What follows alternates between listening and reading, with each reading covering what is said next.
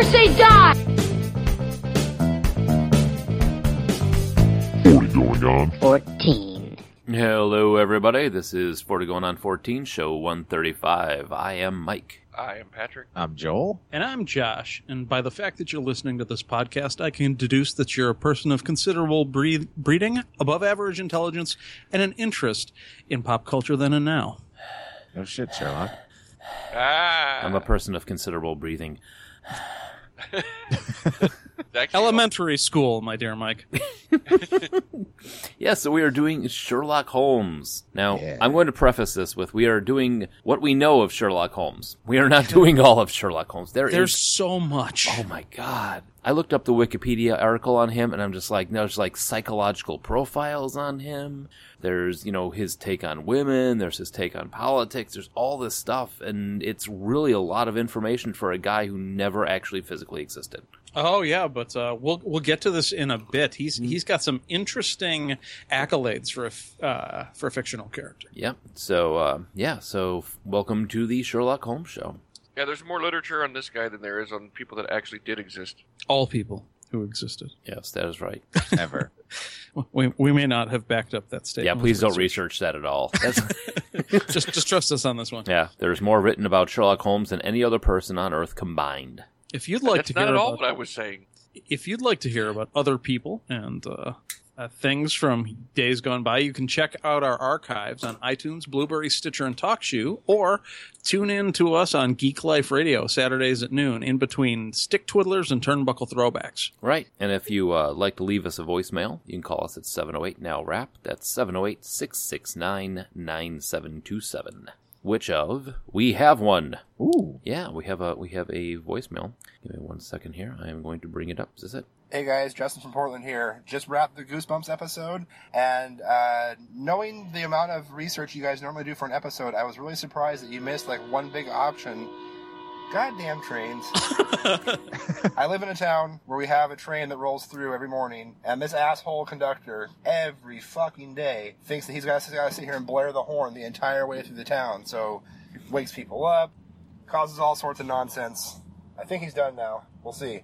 Anyways, like I was saying, you guys missed a very important topic for the now part. What about the now for the Goosebumps girl, the Irma Gerd girl? Like, we saw the picture then, when she was super excited about Goosebumps, but you guys didn't give us any closure for the now. I'm a little disappointed, fellas. I mean, I come to you for the hard-hitting facts, and to make sure that I'm getting my information straight when it comes to things like, movies or just different types of geek culture. I want to know what happened then and what you guys thought happened now, and you guys really forgot about the now on this one, and I'm a little disappointed in you. I can't believe you do that. Anyways, boys, love the show, love what you do, keep up the good work, and I can't wait for your next episode. Well, thank you. Yeah, I can actually address that meme, the Burks girl meme. There have been a couple of times when someone has posted a picture claiming to be the same girl in the photo, and I think they've eventually nailed down who it actually was, but before someone was able to prove that she did weird characters for like pictures back in the day, and this is who she is now.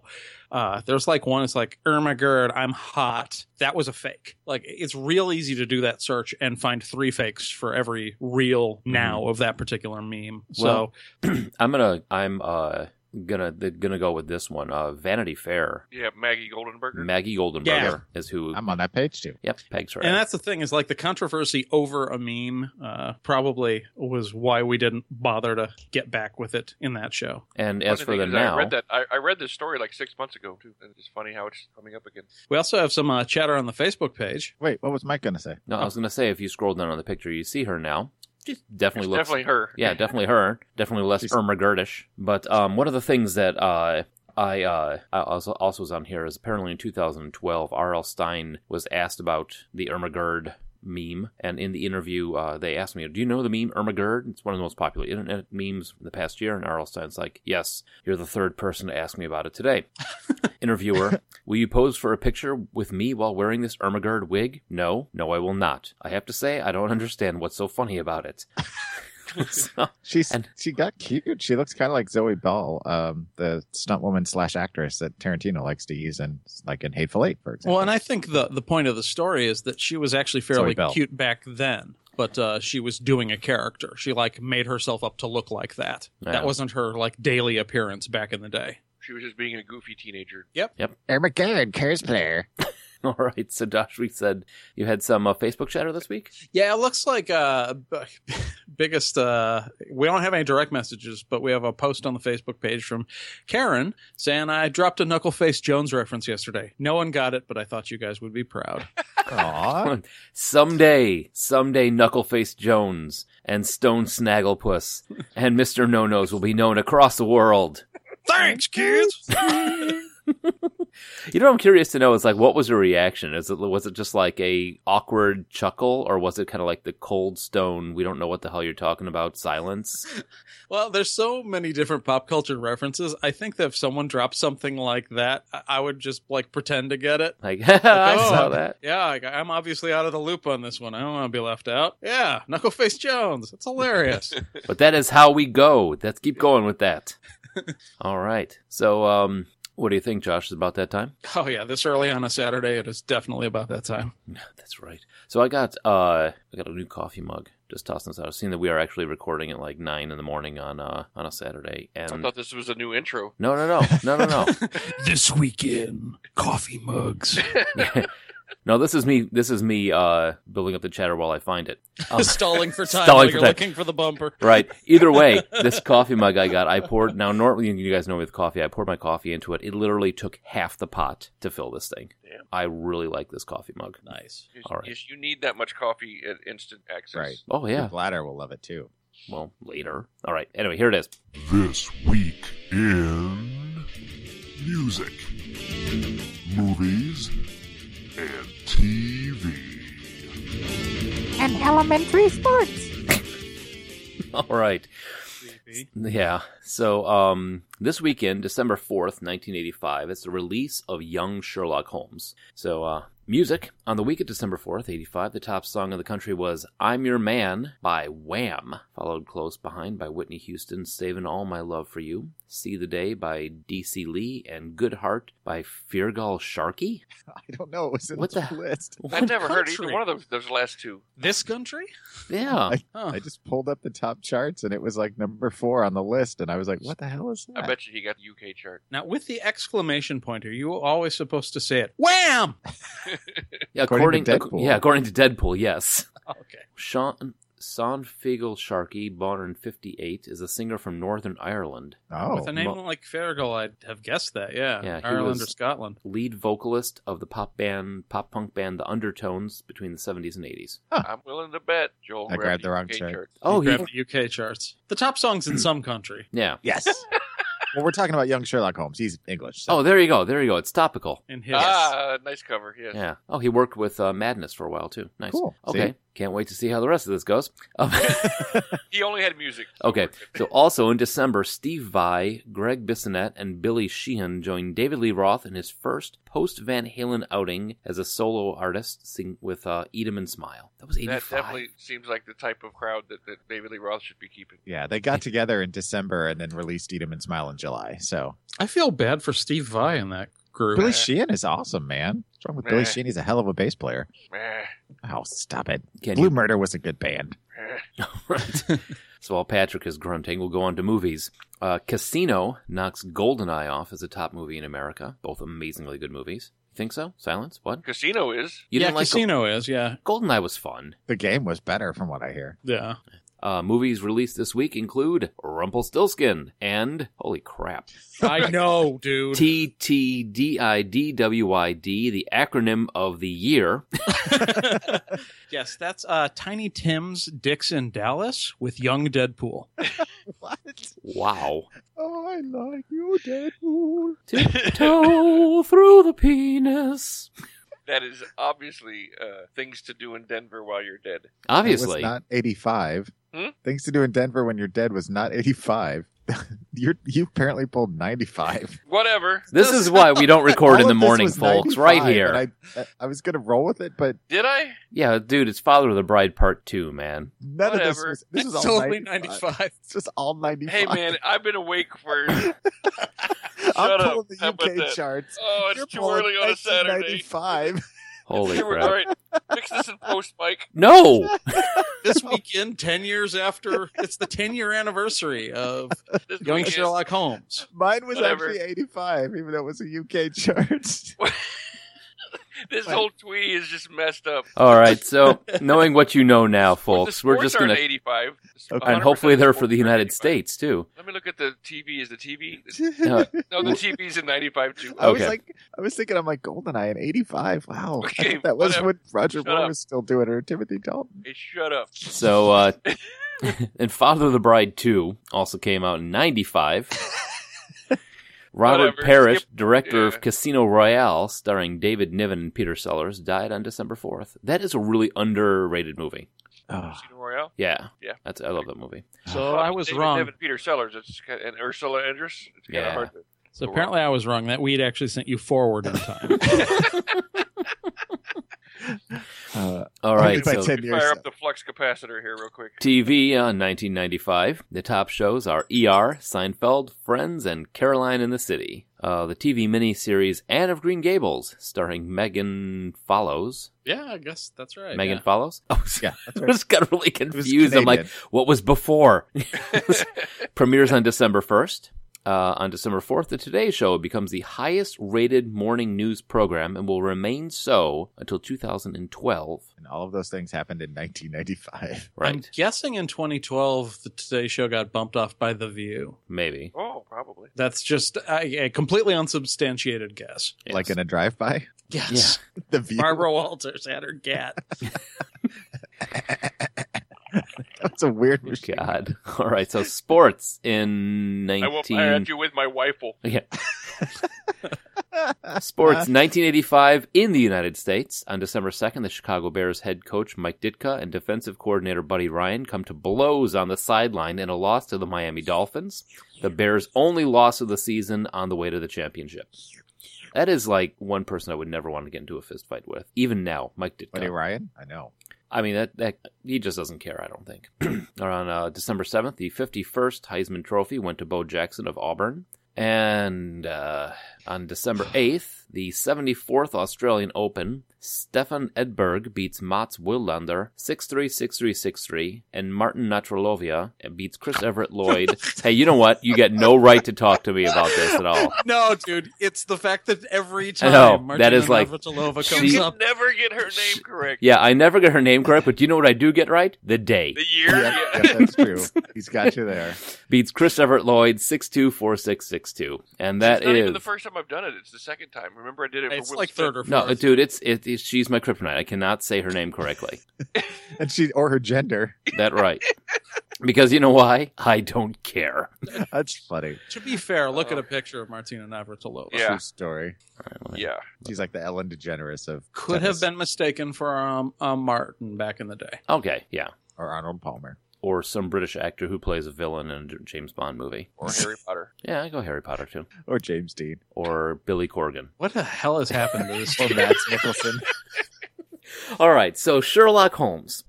Again, another one of these characters that I want to say is pretty much known worldwide.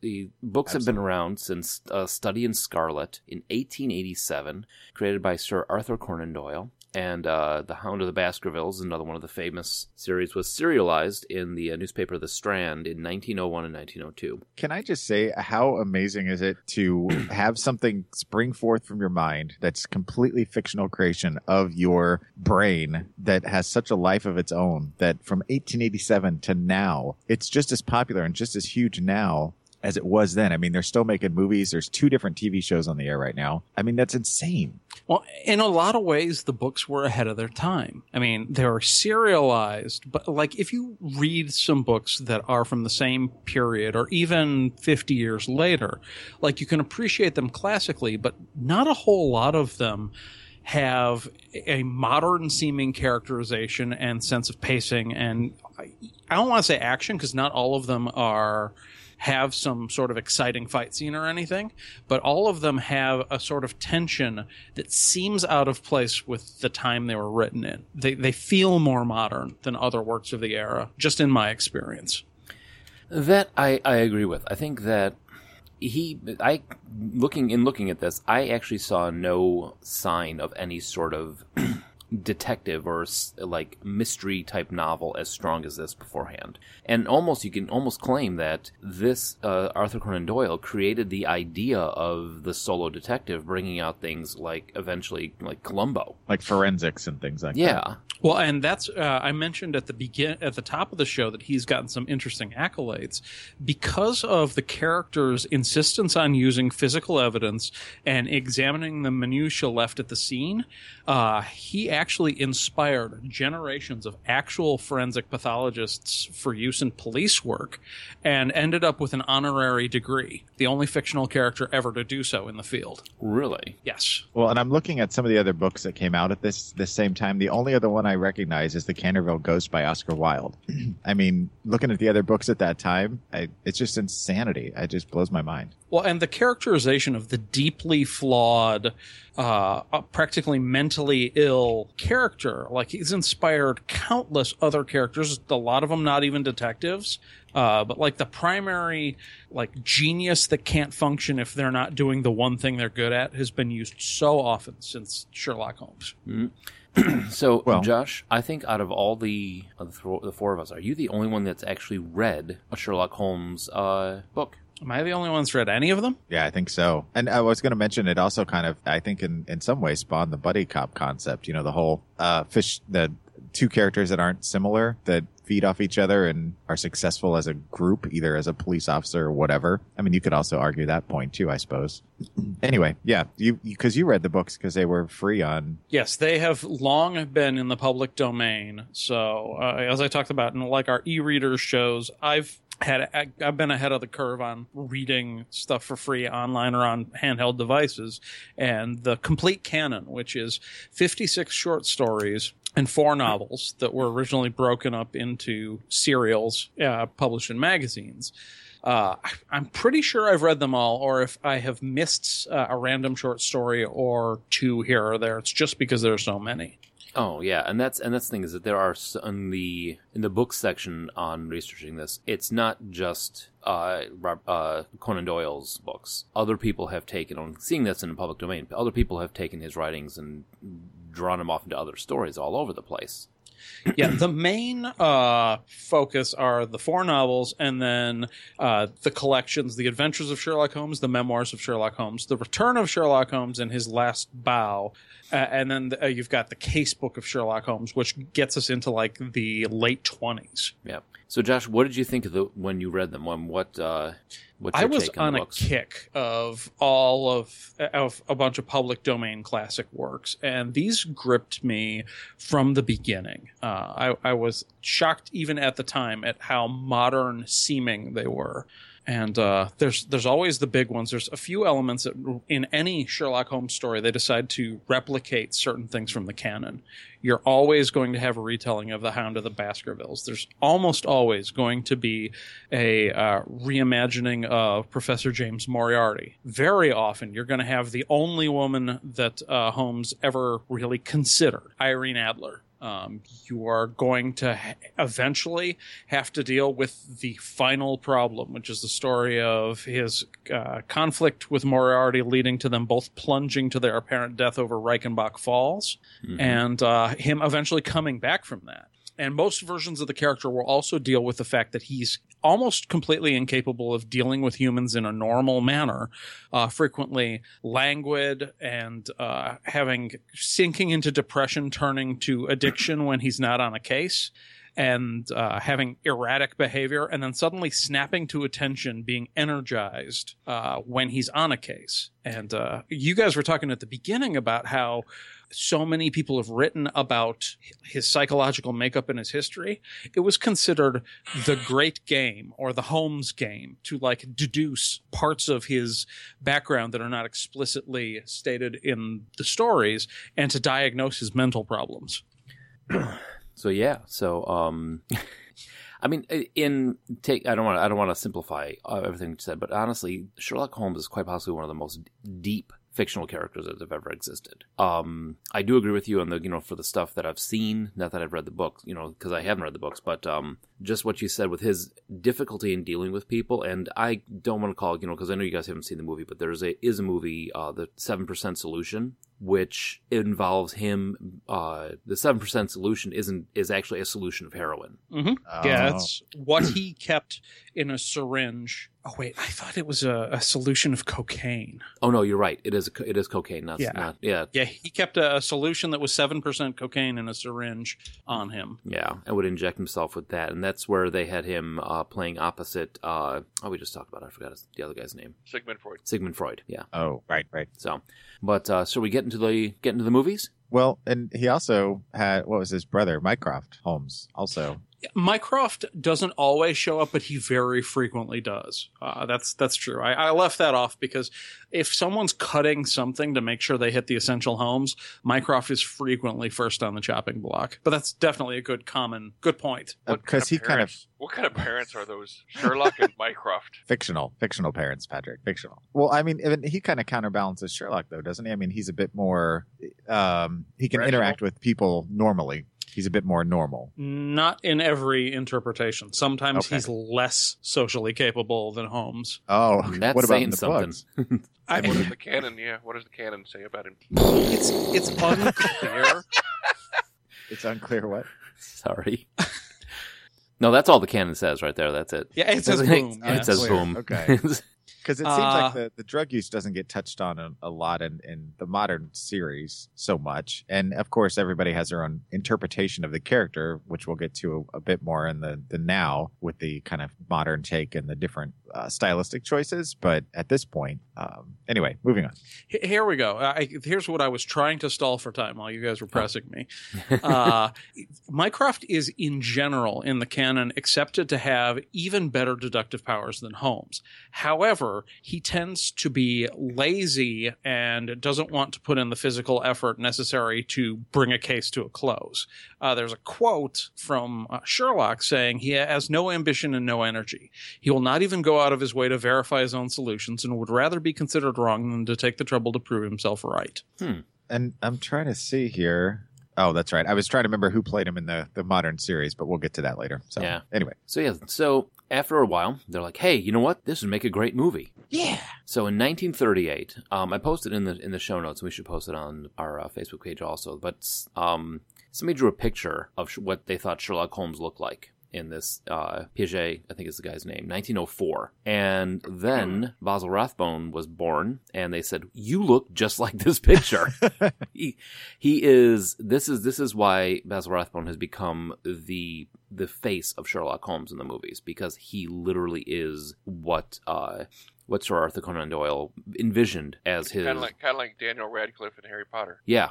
Even though... Just like the book. Yeah. Even though he wasn't the first person to play Holmes. I mean, you had films in the silent era going back to the 20s, like when the books were still being written. Yeah. Yeah, but I mean, we're talking about like the first... I mean, because when you think of Sherlock Holmes... I mean, well, actually now it might be kind of difficult because you think of Sherlock Holmes, you got 5 or 6 choices. Right. But, like in the 80s earlier, before the new Sherlock Holmes, the Guy Ritchie movies came out, you think of Sherlock Holmes, that was the face that popped into your head. Oh, sure. Absolutely. So, yeah, 1938, he was cast as Sherlock Holmes for 20th Century's Fox, The Hound of the Baskervilles. And Nigel Bruce was chosen to play Dr. Watson. Another great casting for it, because you think, think Dr. Watson, you think portly gentleman, gray mustache, and that. I mean, they both fit the bill perfectly. They shot 14 movies, ending with Dress to Kill on this one. But I think, how many of us watched Hound of the Baskervilles? I have years ago.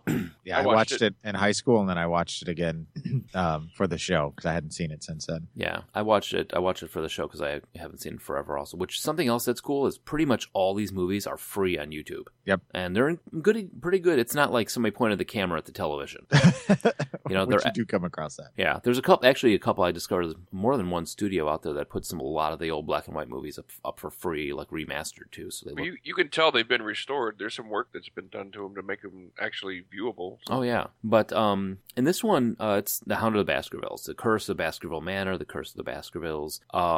Sherlock Holmes gets called out to come and find out what happened to the senior Baskerville before his son comes to take over the manor. This all takes place in the moors. And I think Joel commented this. They're really casual with like, hey, let's have a seance. Okay, cool. Yeah, they're really casual. He's like, because the one character's like, my wife dabbles in the occult, and so that's why she was out late last night in the cave. And yeah, they're like, hey, back let's then have a seance. Back then, at that point in time, I mean, it was kind of pop culture-y to be doing like the whole seance and Ouija boards and mediums and things like that. Absolutely, spiritualism was the rage from the late 1800s all the way up through the Great Depression. It's one of the reasons you hear about Harry Houdini when he wasn't practicing magic, going around trying to prove those people as frauds. Nice. Which is an interesting. He was like the precursor to James Randi.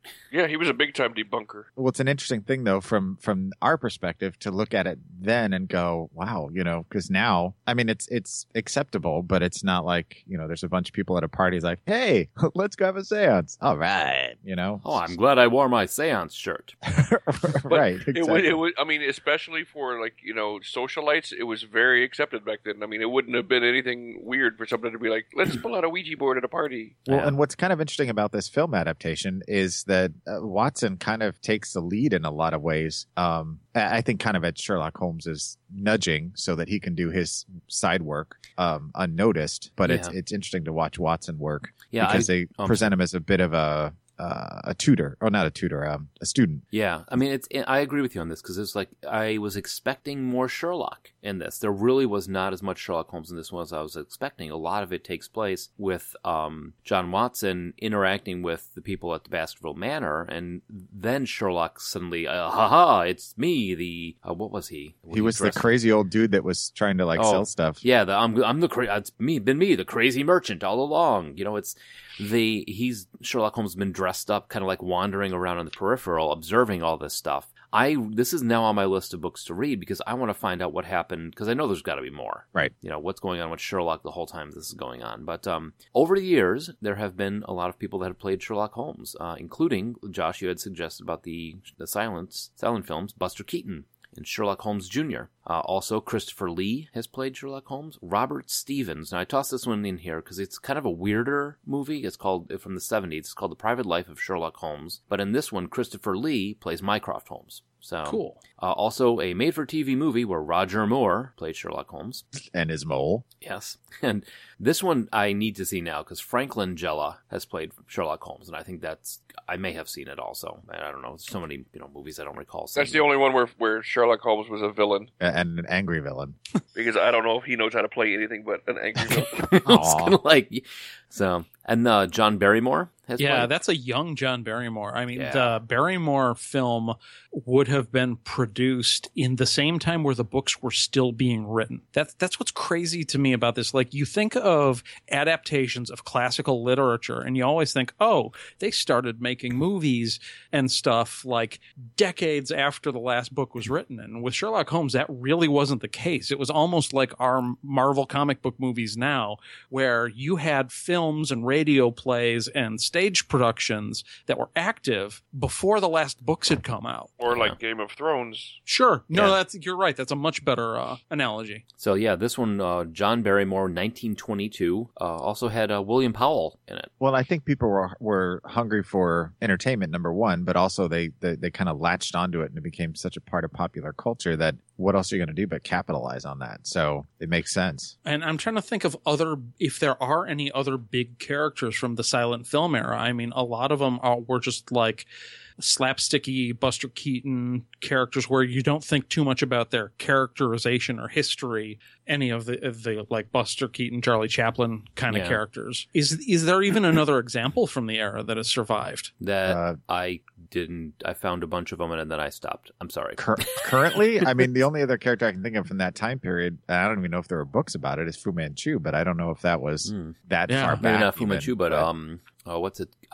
Number One Son. Charlie Chan. Would Charlie Chan be Charlie on the Chan. time? I don't know. That's the only thing that comes to mind is that But those were See. kind of those racial stereotype, that wouldn't hold up and wouldn't last. Charlie Chan would have been from the end of the period. Like the first Charlie Chan appearance would have been right before the last Holmes book was written.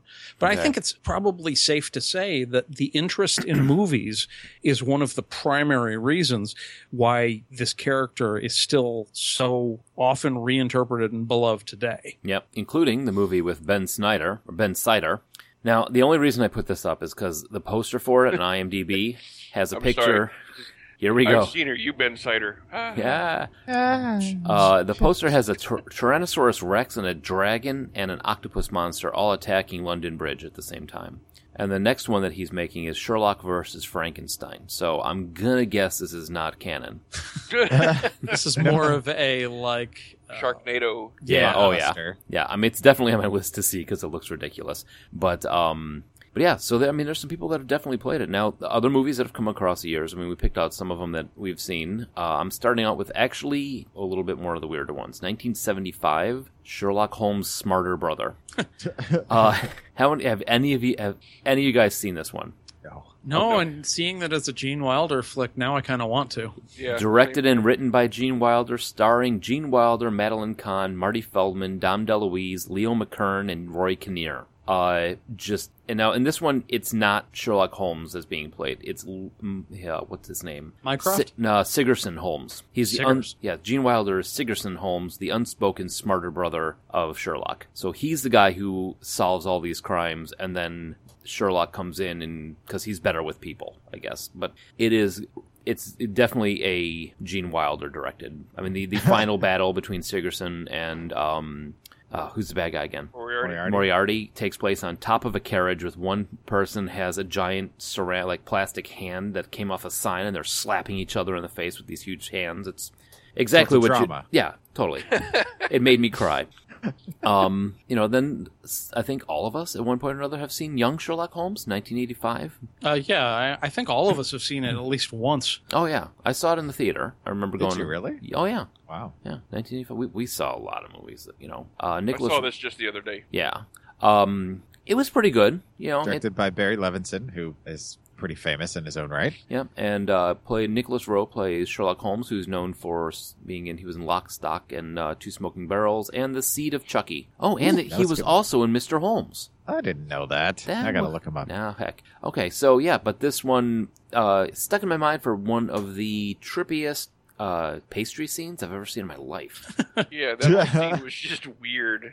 Yeah, the scene where Sherlock and a young Watson get drugged and hallucinate, and Holmes has it was like his father, yelling at him, and all this parental stuff with him, and then with Watson, it's all of these anthropomorphic pastries forcing themselves down his throat. And I won't lie, 85, I was kind of scared of pastries after this. Well, I didn't have that problem. It was produced Now it's by just sexy, but back then it was kind of scary. It was produced by Steven Spielberg, and the interesting thing about this is it featured one of, if not the first use of CGI. Really? The stained glass knight. Oh yeah, I remember that. That was computer actually a pretty generated. good effect. Exactly. Okay. And it's only like 10 seconds, but Yeah. So then after that, let's see, we got Young Sherlock Holmes. That is in the wrong spot. We're going to talk about that later. 1986, The Great Mouse Detective. Wait, we're done with Young Sherlock Holmes? Did you want to keep talking about Young Sherlock Holmes? I was not? done with Young Sherlock Holmes in 1985. I've actually never cared for it. Like I thought I thought the action sequences were fine, but I thought his deductive powers were kind of stupid the way they came off. It's like, really? Your biggest deduction is realizing that the villain decided to make his name backwards? Yeah. Well, I mean, they were all younger then. well, and the fact that again, once it was a bit more about focused on Watson and his meeting him, and kind of it was from Watson's perspective once again, Well, and that's a common thread you'll have in the adaptations for sure. which proved to be interesting. And it's very 80s. I mean, I could take it or leave it. I don't know that I ever need to see it again, but it was kind of dark for what it was, and I thought it was kind of pointed at a younger generation. But just like a lot of the other films of that time, Poltergeist and Gremlins and some of the other stuff, I mean, it was pretty dark. There was more death than I expected. Right. And then, like I said, the trippy sequences, like the the opening thing with the chicken or the whatever he's eating that comes to life, and I mean it was pretty freaky considering, you know. So, The Great Mouse Detective, we were talking about. How many of us actually saw this recently? Like, I vaguely remember this from back in the day. Yeah, same here. I haven't seen it recently. I mean, remember liking it. I saw it as a kid, but I have no recollection of anything about it other than that it was a cartoon. I mean, I remember that you've got kind of a Victorian England microcosm in the rat community where young Olivia has her father, who's a toy maker named Hiram, was taken away by the villain who's a bat, and they have to go to Baker Street to find the famous mouse detective Basil. A nice throwback there to the Basil Rathbone. What was The cool mouse is wearing a double-billed hat. yeah, the ultimate villain, Professor Ratigan, voiced by Vincent Price. Nice. You're So talking you've- about the Deerstalker hat. Yeah. But yeah, the toy maker's skills, Professor Ratigan has got all these like clockworks. His big plan is to make a clockwork Queen of England and take over all of England. I do remember this now that I'm looking at some of the stills from it, and also it's kind of neat. I was looking at the cast list, and it looks like there was a soundbite of Sherlock Holmes at some point during the film, and they used Basil Rathbone's voice for that. So again, nice throwback to. Oh yeah, I'd roots. forgotten about that. Like Basil of Baker Street is actually a mouse who lives in Sherlock's house. Yeah. And you see like the silhouette of Sherlock Holmes wandering around at some point in the movie. Yeah, It's been a while since I've seen it. Did you remember? I'm sorry, you guys know I had to run away, take care of something real quick. But did you guys enjoy this one? Oh, We were just talking about how we hadn't seen it since none of us have seen it recently. Oh, okay, yeah, no, I saw it. I saw it a while ago, yeah. But it's your musical. It's Disney. It's very Disney. You have Ratigan as probably a really good villain, as the rat who does not want to be called a rat. Right.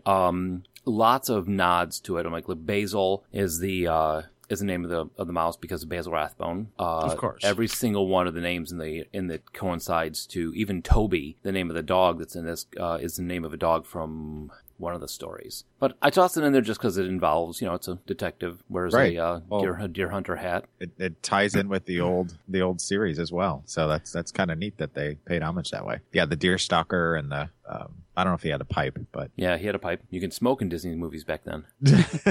Everyone was Didn't have- smoking. yeah, he didn't even have to be on fire. Oh boy, here comes the So, dark time. On to Without a Clue. All right, now, how many of us saw this ever? I I saw saw it this in the back theater. in the day. Okay. Yeah. How many saw it this week? After your glowing review, no. Yeah. None of us wanted to rush out and see it after your...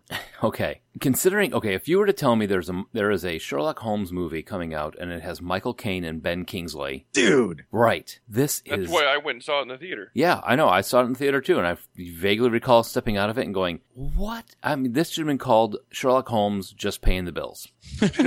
Because... Well, I mean, it's a spoof about the idea that Holmes, they're kind of reversing the characters where Holmes is a bumbling fool because it's not really Holmes, it's an actor hired to play him. Right. Yeah, it's the idea that Ben Kingsley plays Watson, and he plays him. He's the person coming up with all these solutions because in his social circles as a doctor, it's not really accepted. Nobody buys that he's, as they tried to put it, he's the crime doctor. He tries, at one point he fires Michael Caine and tries to go out on his own, and nobody will take him seriously. But it is, just 80s, terrible, just... Not good. Too much slapstick? Well, not just too much slapstick, but there's one scene. Michael Caine is up on the roof of, like on the back porch of the room that he's in. Somebody has sawn off the rails, so he leans on the rails, flips forward, and the back of his coat hooks on the points on this wrought iron fence. Now he's hanging out the window, right in front of Ben Kingsley's bedroom window. Ben Kingsley looks up when the screaming starts, and they literally do one of those like double takes with Ben Kingsley.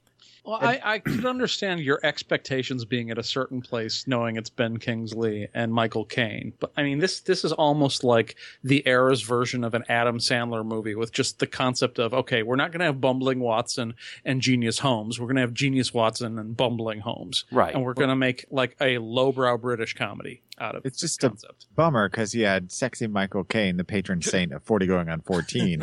And you know what's funny is I was reading about this when you first brought it up because I got excited, and I was reading on some message boards about it, and somebody was like, "Why isn't this movie on DVD or Blu-ray at this point? It never made it past VHS." And then when you gave us your review of it, I went, "Oh." Yeah. And, well, I do have to say Jeffrey Jones as Inspector Lestrade was really good, though. See, again, another reason to see it. Well, I mean, Paul Freeman as James Moriarty from Raiders of the Lost Ark, from Hot Fuzz. I mean, that's the thing is that you look at the cast list and Jeffrey Jones, Ben Kingsley, Michael Caine, Paul Freeman, trying to think who else. Either way, those four right there, you should be like, wow, that's a pretty good cast. I think that's a great cast. And this is what comes out of it. I'm going to jump on blame the director. Let's see what else he did. Tom Eberhardt. I was just going to look it up. Oh, yeah. He's known for Captain Ron, Night of the Comet. Right. And I mean, with that cast, you want it to be serious, not a Sherlock Holmes spoof. Right. I think if they had done it with Gene Wilder and Dom DeLuise. Yeah, so maybe it would have made more sense. It would have definitely made more sense. All right. So after this, oh boy, I can't wait to hear about this one. All right. Sherlock Holmes in the 22nd century. Is this a cartoon? This is a cartoon. Now, okay. This takes place after Moriarty and Holmes have their battle at Reichenbach Falls. They fall to their death, quote unquote death, into the waterfall below, and then it kicks forward to the 22nd century. They find Holmes. It's okay. What? Oh my God! I just looked it up. This is a Fox Kids 1999. Yeah. With take every negative connotation that idea, a Fox Kids cartoon from 1999, and apply it to this, and you are correct. No, wait! You got to hear the theme song. Ready? Sherlock Holmes.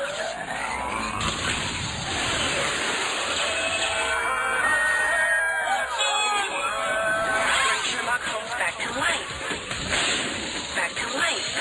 It's elementary, my dear Watson. Sherlock Holmes in the 22nd century. Sherlock Holmes in the 22nd century.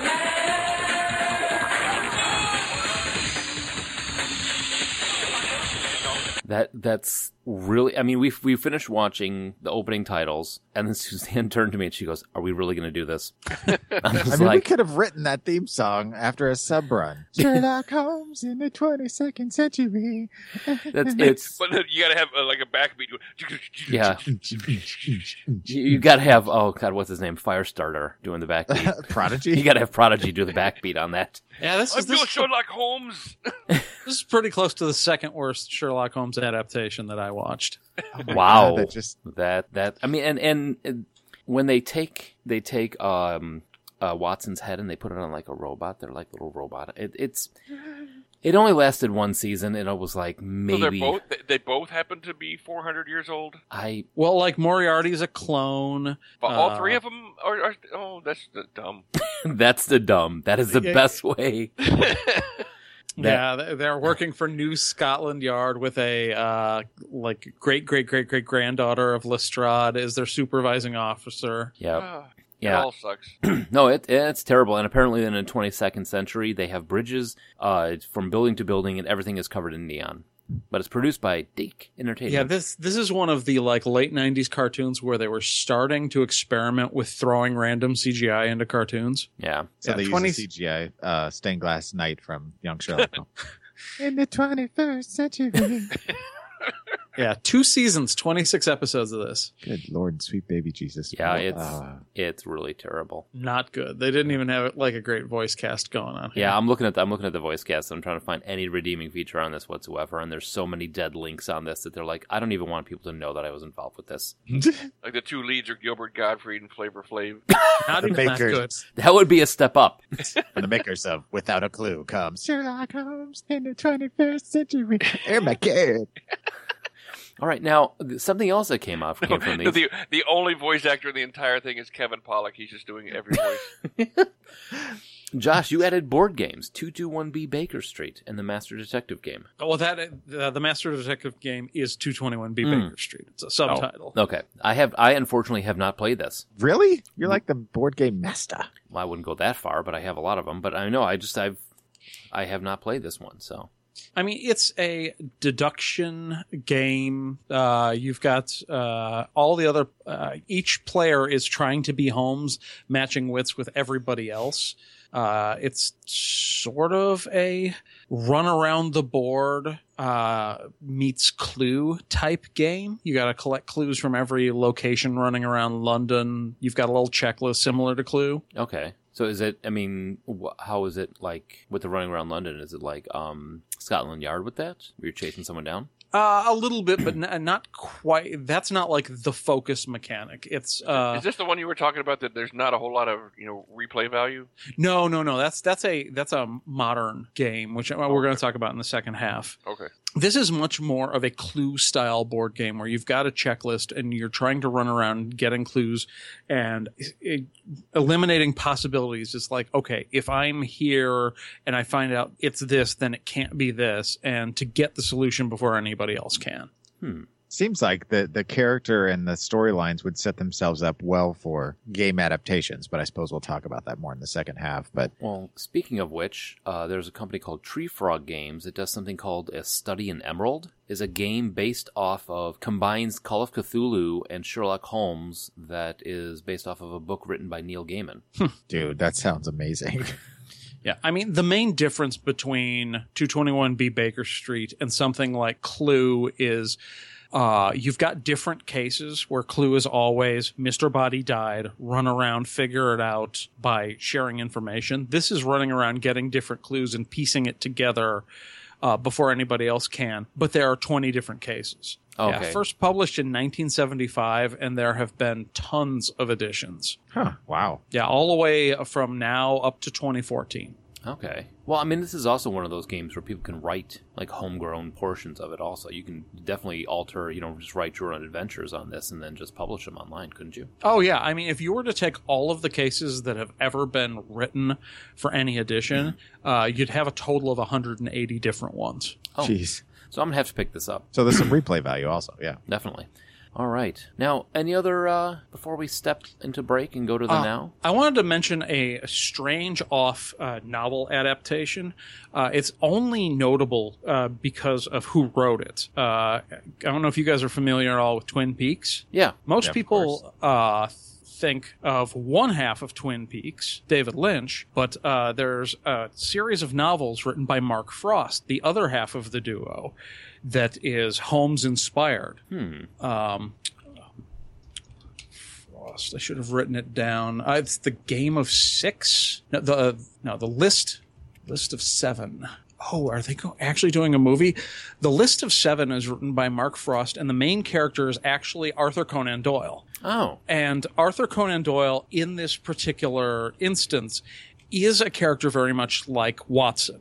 He's brought into a case. They've got a lot of people of the time, of the late 1800s. The famous spiritualist Helena Blavatsky. It very, very quickly gets into something occult mixed up with murder and conspiracy. And then he runs into this mysterious British secret agent called Jack Sparks, who is very obviously the analog to Sherlock Holmes. And he's got his cocaine addiction. He's got the deductive powers. And they end up clashing with a lot of the luminaries of the era. You run into Bram Stoker at one point. Wow. Well, in trying to quickly type up what you just were talking about, Josh, I came across a movie that actually has Sir Arthur Conan Doyle as a character. In the 22nd century. No, it's even better than that. 1997, Fairy Tale, A True Story. After enduring family tragedies, young cousins Elsie and Frances spend time in a rural Yorkshire, England, where they see fairies in a nearby meadow. Then snap pictures of the fairies, which suddenly gain international notoriety. Author Sir Arthur Conan Doyle, played by Peter O'Toole, announces that he's a believer, though Harry Houdini, played by Harvey Keitel, however, is a skeptic. What? Both I can't see. I'm going to do this magic trick, fucker. I'm gonna make your pinky disappear. Yeah, if you guys have the time to check out the List of Seven or the sequel, The Six Messiahs, it's one of those where it's like not a super deep book, but it's written with like a page turner kind of action style where it's hard to put down. Okay. And it was almost made into a movie in 2013. Guillermo del Toro was interested in making the List of Seven as a movie. And then it turns out that once the Guy Ritchie films came out, so many of the same ideas were present that he shelved the project. Oh. That's unfortunate. So, But we'll talk about those movies in the second half. Yes. so that's all I've got from then. Yeah, I just realized we're doing another Conan show. All right. This is why we don't In do the things. 22nd century. That's why we shouldn't be up this early. All right. We'll be back, folks.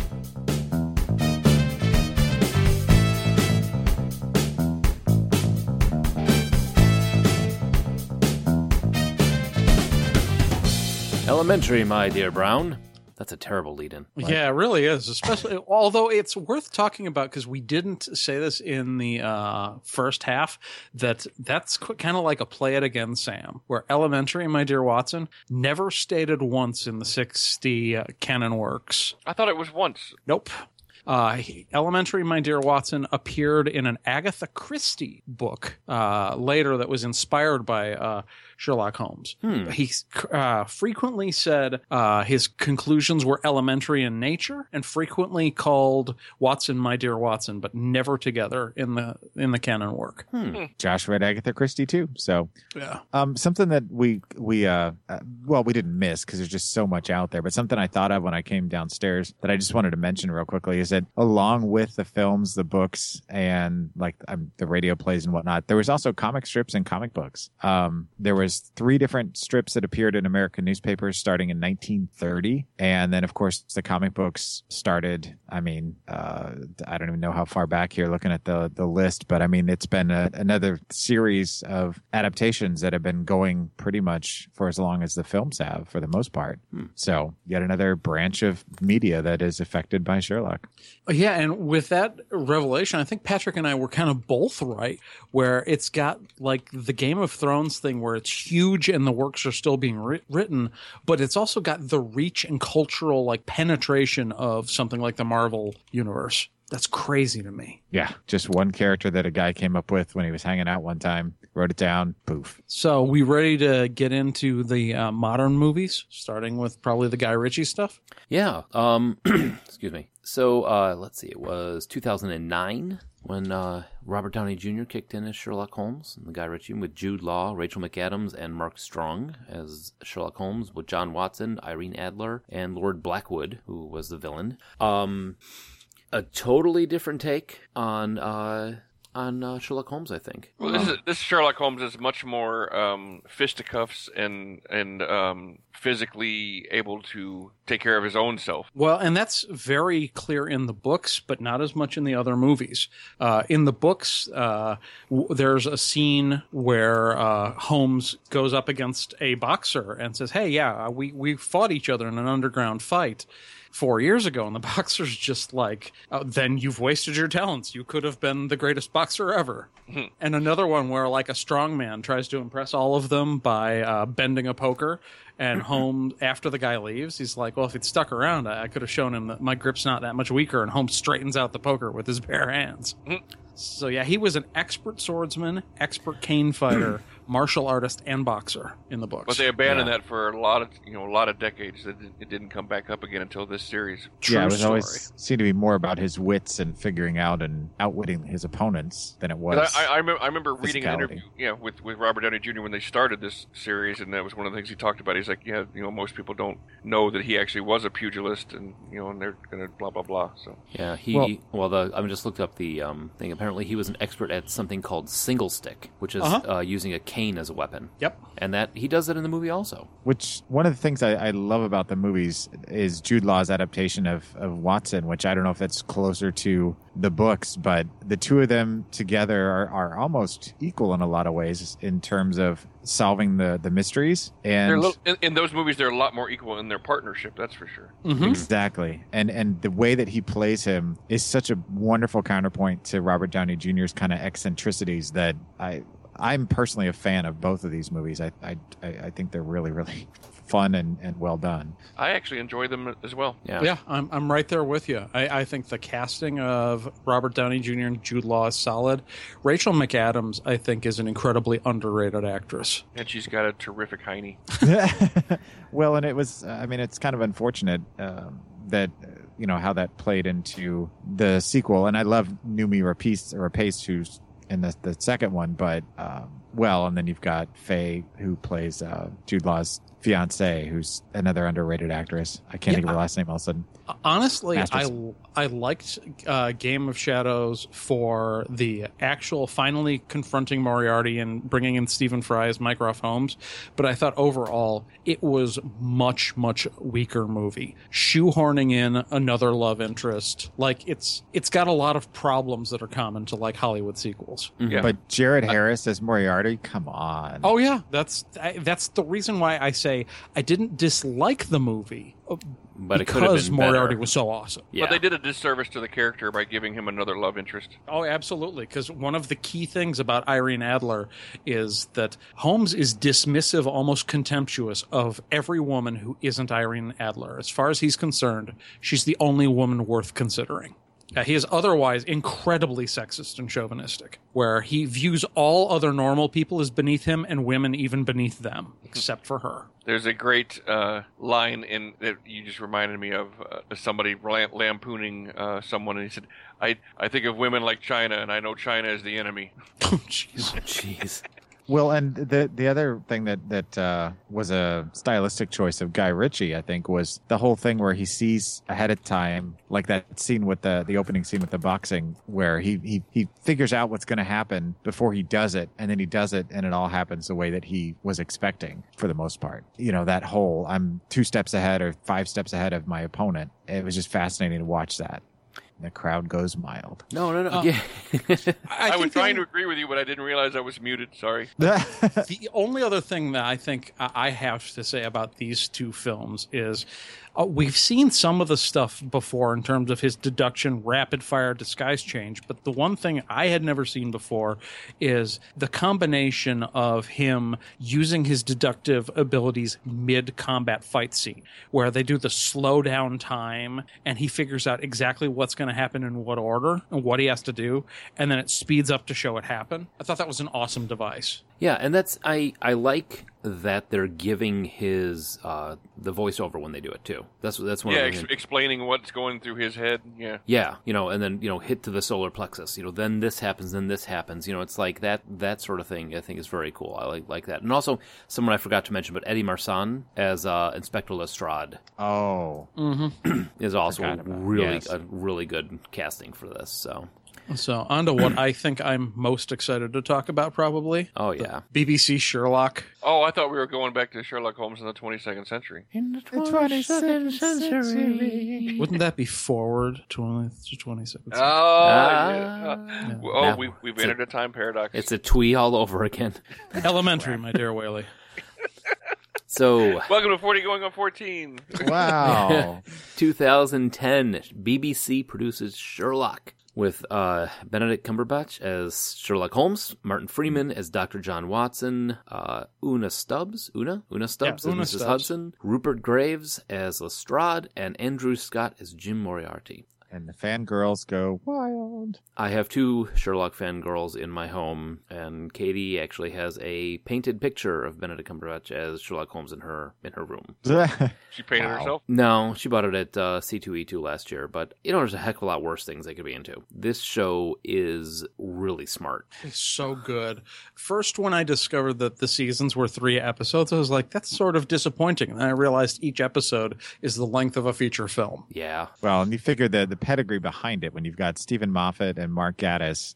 I mean, if you're a Doctor Who fan, of course, you go, yee! But then when you put them in a totally different kind of series, but with a lead that is also very much using his intellect versus weapons and guns and whatnot. That's a weapon, but never mind. I knew it was going to be good, but I didn't quite realize how much I would enjoy it. Well, and the Holmes in this is no slouch in combat, although Martin Freeman's military Dr. Watson is definitely the better shot. Yeah. Yeah, Watson in this one he was more of a, I don't want to say shock, but more of a twist than Yeah. because you know that in the previous books you know that Watson was a military doctor, but they never really go into They it always too focus much. more on the doctor than the military. Yeah, Right, where this, you've got it starting with Watson with a bit of PTSD, kind of retreating from life until he finds someone more broken than he is.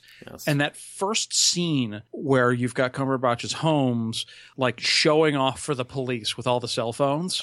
That's It's like, as soon as I saw that, I was like, I'm totally in. I'm 100% behind this concept. that was the point, because I initially was like, didn't know who Benedict was. I knew who Martin Freeman was. Like, the Hobbit? It's I Watson? love him as Okay, Bilbo. let's take a look. And when Oh, they, just Jim from The Office. From The Office too, right? I Yeah, I have was a gonna confession say. to make. I've never watched The Office. It surprises me that that Martin Freeman wasn't on your radar until The Hobbit.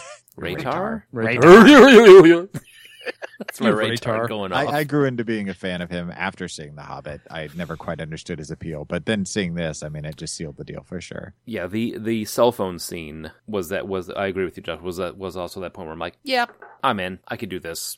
And Ben, as a high-functioning sociopath, Sherlock Holmes, he's a lot more self-aware, I think, than any other one that we've seen before. Yeah, absolutely. And there's a lot of disagreement online of whether he actually is somebody with antisocial personality disorder or if he's just got Asperger's and is kind of a dick. Yeah, that's the same thing I was going to bring up too. I mean, because in this you get a very much more, at least in terms of in-show, unlikable character in a lot of ways, but that's just because of the way he talks to people and treats people. And the adaptation of Moriarty, I'm still trying to figure it out.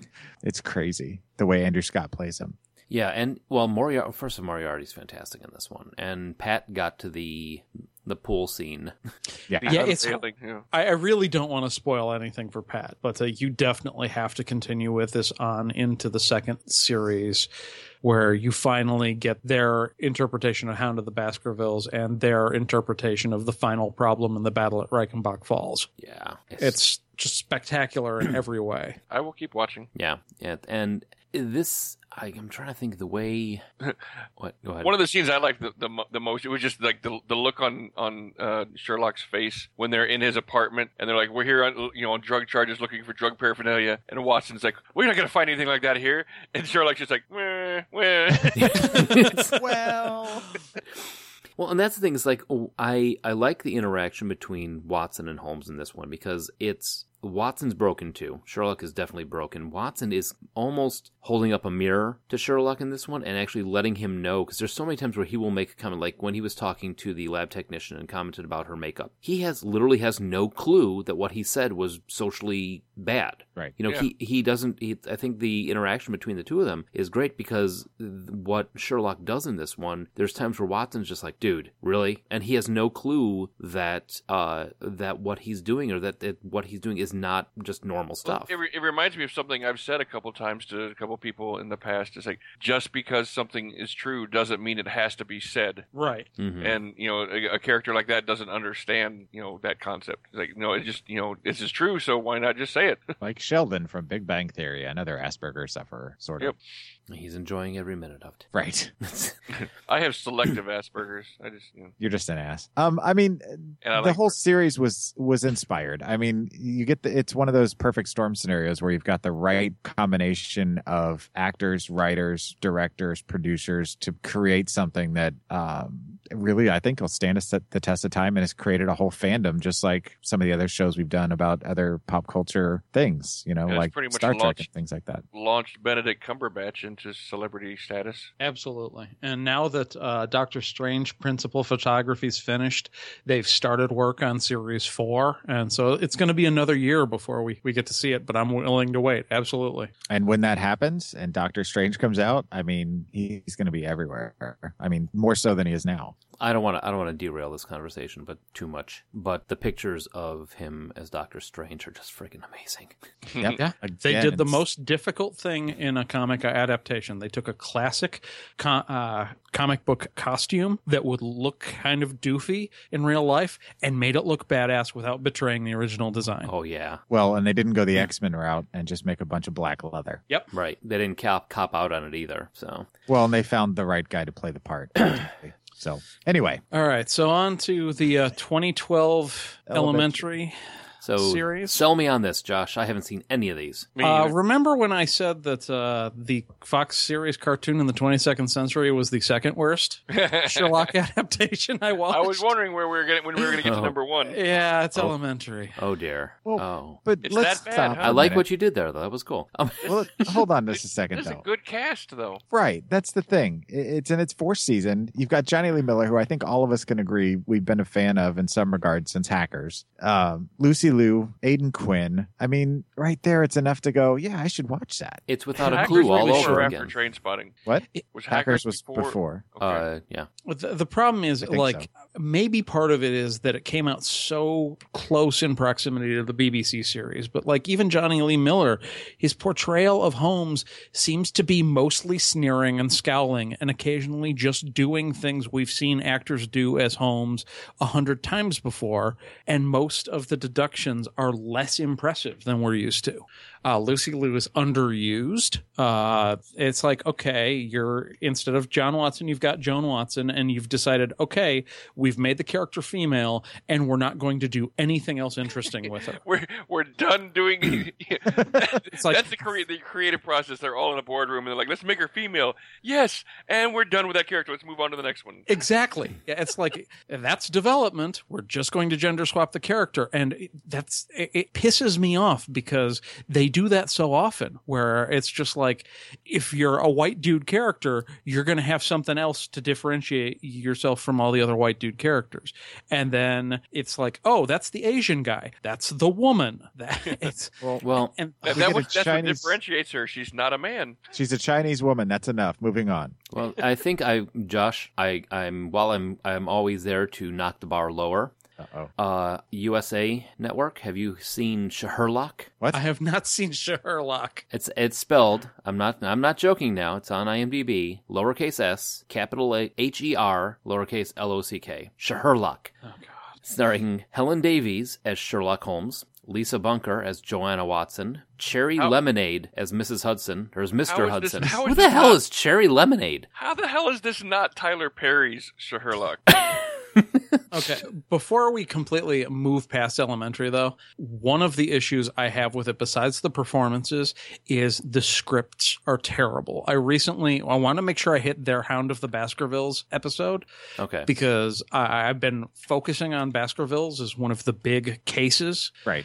And it felt to me like an episode of Murder, She Wrote, where you've got the setup for the mystery, then the rapid succession of 3 or 4 fake suspects that are discarded, and then a comically easy trap for the killer at the end, where it's like, haha, we got you and you gave yourself away. That And they- required like no deduction, no detective work. And then they take off the mask and it's actually Mr. Stevens. No, that's Well, Scooby-Doo, let's- not Murder, Oh, She okay. Sorry. Let's but point like- out that this once again is in the modern day as well. Right. And even if that was interesting, I've already got my modern day adaptation of Sherlock and it's good. Oh my God. I just looked at the cast list. Reese Ifans is playing Mycroft Holmes, and Natalie Dormer is playing Moriarty. It's a female Moriarty too. What? And again, great casting. John Pertwee is in it. I love Natalie Dormer. I'm I telling mean, you. come on, It's Stuart not good. Townsend, Vinnie Jones. Man, How is this not better? I'm offended and hurt. Without a clue, all over again. well, And I'm who are the writers and directors and creators? It's the people who wrote Sherlock Holmes in the 21st century, I'll bet. Quick, hire them. They made a hit TV show. Robert Doherty is a creator. Known for Star Trek Voyager and Medium. Well, Medium was a great show. True Calling had a cast. Dark Angel True Calling had a cast. had not a cast, had a following. Oh, okay. Oh, I mean, to Sorry. answer your Had a concern, Cast was a much Joe, better review, though. this has an awesome cast, but then again, Denzel Washington and Russell Crowe are in Virtuosity. Oh, that's true. So awesome cast does not mean it's not a pile of shit. Mhm. That's true, but I mean, what was It's that? a Oh, shock. God, what was that movie with I'm everybody in it in the 80s that was so awful? Cannonball Run? No. Cannonball Damn it. Run 2. Cannonball Run 2 Tom Hanks was in it, and Julia Roberts. It was in the 80s? Money Or are you Pit. thinking of the what, 90s? Bonfire of the Vanities. Oh. Oh, well, I that never was. saw it. That Well, I was think people were weird. just offended that they bastardized the book so much. Yeah, but I Because the mean, book was so well loved and talk still about is. a cast. That was a crazy. Right. Yeah. So you Anyway. guys watched Mr. Holmes, which I didn't get to, but I want to hear about. All right, so Mr. Holmes, 2015. We're not gonna. There's no. We're calling no spoilers on this one. Yeah, not really much to spoil anyway. Ian McKellen plays an elderly Sherlock Holmes who is dealing with senility kicking in and the fact that he can't remember his last case. And the whole time he's also interacting with Milo Parker, who is plays Roger, who is the son of Ms. Monroe, the housekeeper where he lives. And it falls back into a lot of the canon stuff where he takes up beekeeping after his retirement, and he goes to Japan to talk to I can't say that name. Umezaki to get this prickly ash Yes. that's supposed to help him with the senility kicking in and him losing his memory. And it's not a Sherlock Holmes mystery. It is a period piece set right after World War II, where you see one of the most gripping scenes is Sherlock Holmes seeing the repercussions of the nuclear bombs being dropped and walking in Nagasaki looking for this ash with Umezaki. But it's first off, Ian McKellen is amazing as Sherlock Holmes. Yeah. For the one thing that I immediately saw with this is Ian McKellen played Sherlock Holmes back when he was doing his final case, where he was in good health and he's chasing after this woman who he's trying to figure out why she's significant, because he has this picture of her, and the idea is that he's writing this story to figure out what happened, because it's not he can't remember it. So little by little, this story is coming back to him. His ability to play the healthy end of his career Sherlock Holmes, and then in the very next scene play the 93-year-old Sherlock Holmes who is on his last legs, tottering around the house, can't stand up straight. He is just an amazing actor for this role. Joel? Yeah. Well, and then one of the other fun aspects of it is as he's interacting with people around him, he's still a little bit antisocial and off when people talk to him. But, they're like, oh, where's the deerstalker hat? Or where's the pipe? And he's like, oh, that was all embellishments that were created for, the fictionalization of it. And there's a great scene where he goes to a movie theater to watch one of the films that was made about him, and he's standing in line waiting for the film, and then they show him inside the theater watching and kind of reacting to this portrayal of him on the screen, which is the more traditional portrayal, which ironically was something we talked about earlier, is played by the kid Nicholas who played Rowe. young Sherlock, plays him in the film version, the film within the film. But it has elements of him trying to deduce this mystery, but the mystery is of himself, of his own kind of realization that he no longer has the same faculties that he had once before. And it's a really slow burn. It's an actor's film. It's directed by Bill Condon, who most people will know for Dreamgirls and Gods and Monsters, The Fifth Estate, very heavy drama pieces. But there's a sequence towards the end where you see that personality of his really come out when the kid that he's pretty much tied into the whole film is basically lying in almost a comatose state, having been stung by something and near death. And he goes out, sees it, reacts, goes inside, calls for the police, and goes back outside without telling the mother, who's standing right there, what's going on. She figures out that something's wrong, runs out there after him and asks him, why didn't you tell me this? And he's just the reaction he has to it. It's something you have to see what he says to her, but the words that come out of his mouth are pure what you imagine Sherlock would do in that situation. Well, I mean, I don't think that'd be too much of a spoiler for the thing, but he looks at her and he's just like, it wouldn't make a difference. Right. He's just like, it never occurred to him to tell her. He had more important things to do to get in telling her wouldn't have changed anything in the situation. But Laura Linney is Ms. Monroe is the housekeeper who is dealing with an elderly Sherlock Holmes who, first off, I mean, you think about this is a guy whose knowledge knows no bounds. And one of the scenes, the doctor that he has, Dr. Barry, played by Roger Allam, he tells him to take this diary and make a mark every time that you forget something. And it's really tragic to see to see Sherlock, writing the names of this kid Roger on his sleeves so he remembers his name. It's that sort of like seeing this great man being brought down, and how he deals with it in the interaction with Ms. Monroe and Roger the kid. But this is one of the, to put an example, like when we start watching a movie for these, 9 times out of 10, Katie will be sitting next to us and halfway through it, she's like, all right, I'm out. She sat through the whole thing. I mean, it is really just a great, gripping, a character piece on Sherlock Holmes at the end of his career and life. I mean, it's just, I could easily watch this again, though not too soon after watching it the first time.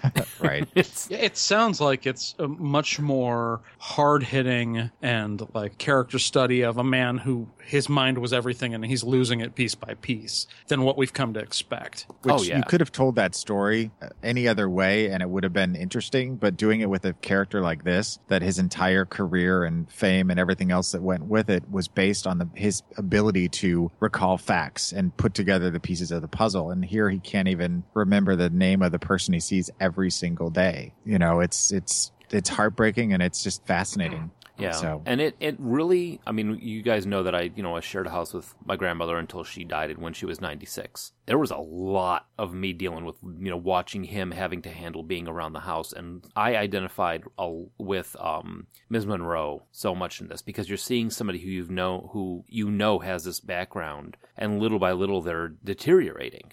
It really, this is one of the, let's say one of the few movies that we've watched on this show that I haven't been like, why the hell did I do that? But, right. I'd give it a thumbs up. All right. So before we move on to like final thoughts, I want to talk a little bit about the character in other media. Since 2002, looking at console and computer games, they've done a series that has been titled The Adventures of Sherlock Holmes that has been on various consoles all the way up to the newest one that's going to be coming out in a couple months. And I believe you have one of these, Mike. You've already played them. Yeah, I've been playing. Just lost the name, Josh. I have the one that came out for the PS3. It's a 3D.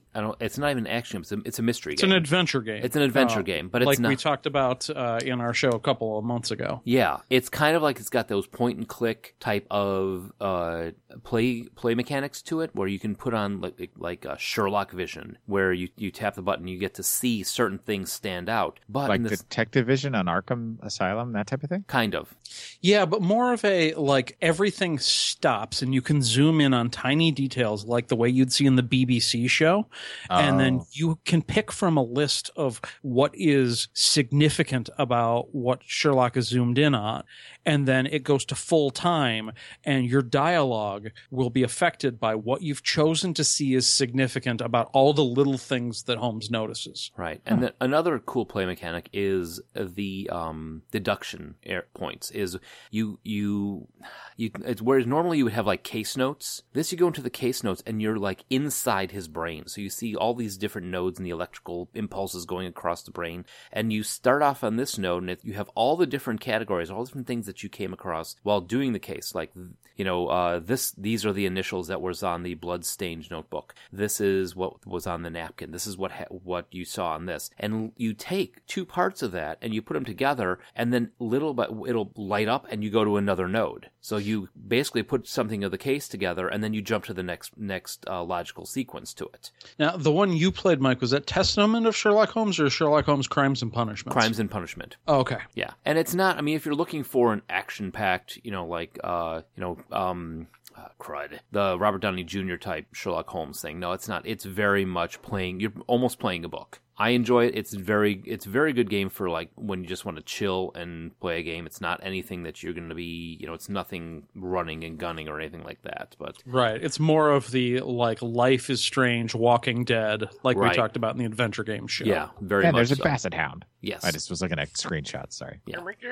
A Basset Hound. So in addition to these, and I know there are other games in development where there is a little bit more Sherlock Holmes type combats, but since none of us have played them, I'm going to skip skip over those and get to a game which I haven't gotten to yet, but I am really looking forward to. This is the board game Sherlock Holmes Consulting Detective. The interesting thing about Sherlock Holmes Consulting Detective is it's got the case breakdowns very similar to 221B Baker Street, but instead of being kind of a generic clue style where you're solving the mystery by going around collecting the clues before anyone else can and just checking off boxes, this is a strong story narrative type game where you go and you perform the investigations, almost choose your own adventure style, where someone has a master case book that says what you discover when you go to the various spots, and then the players together are coming up with solving the mystery. I mean, it does limit the replay value.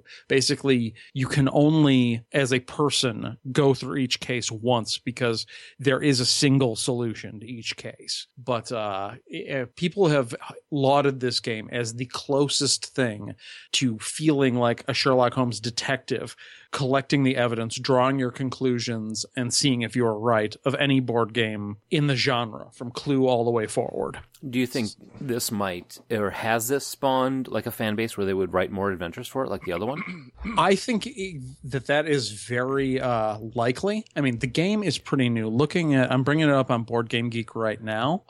Let's see. It's actually been around longer than I thought. It was first published in 1981 and was recently reprinted, it looks like. Okay. Well, that sounds, again, something that, I definitely want to check out. I mean, I love my board games. It looks pretty cool. It looks almost like a less complicated, a more complicated mystery, but less complicated scenario, how to host a mystery, kind of, how to host a murder kind of thing.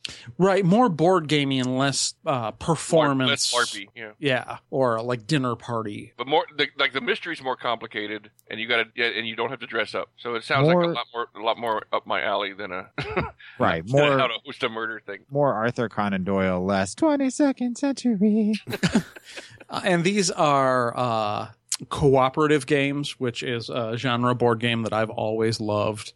The 82 edition comes with 1, 2, 3, 4, 5, 6, 7, 8, 9, 10 cases. Oh, nice. And it was the most prestigious board game is the German Spiel des Jahres, and it won it in 85. So I figure it was definitely worth talking about, although I would have placed it in then had I known. It's been so popular lately with the 2014 reprint that I actually assumed this was a new game. Cool. Wow. So so we got on Sherlock Holmes until later on in 2018 when Romeo and Juliet, Sherlock Gnomes comes out. Going to be played by Johnny Depp.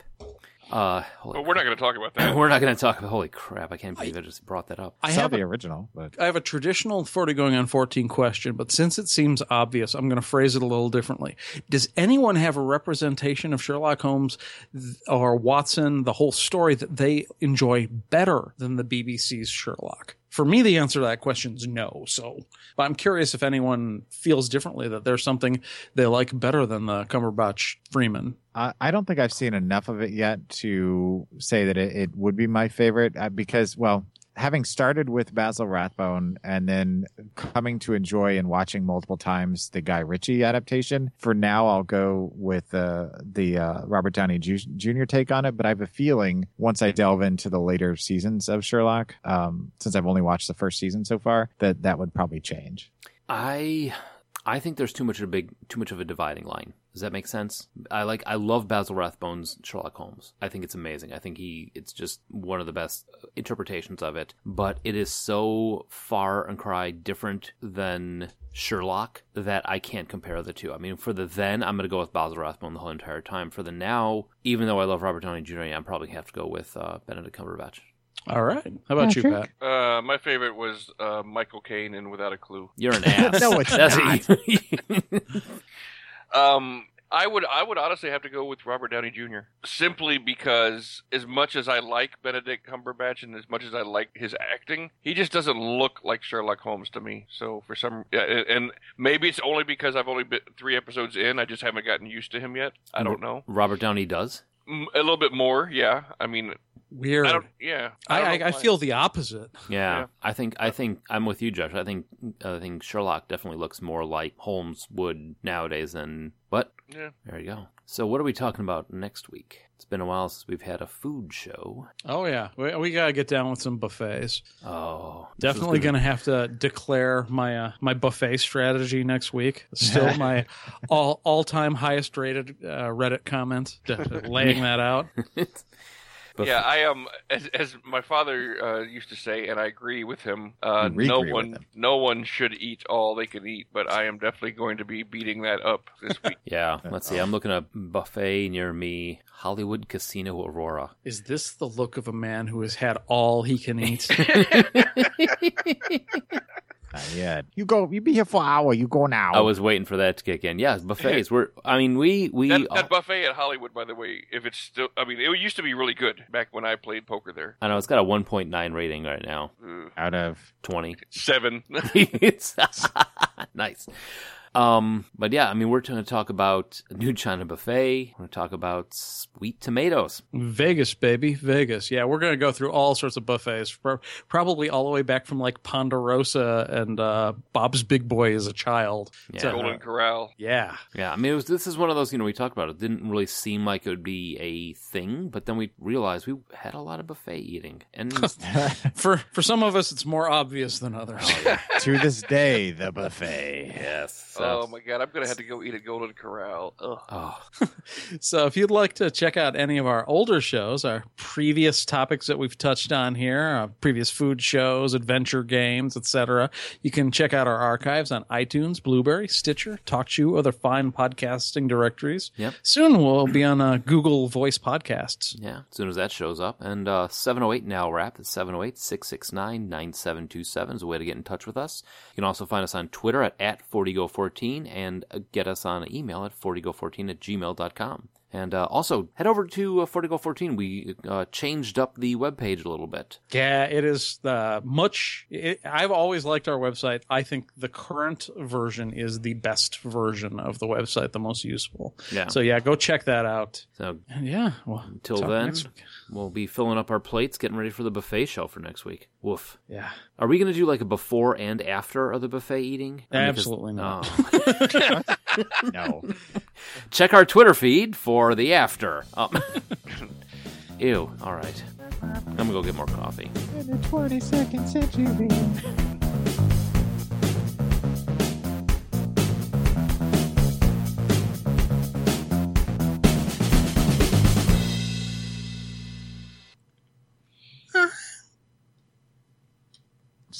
Did somebody just squeeze the chicken? That was supposed to be a clown shoe, but I ran out of hunk.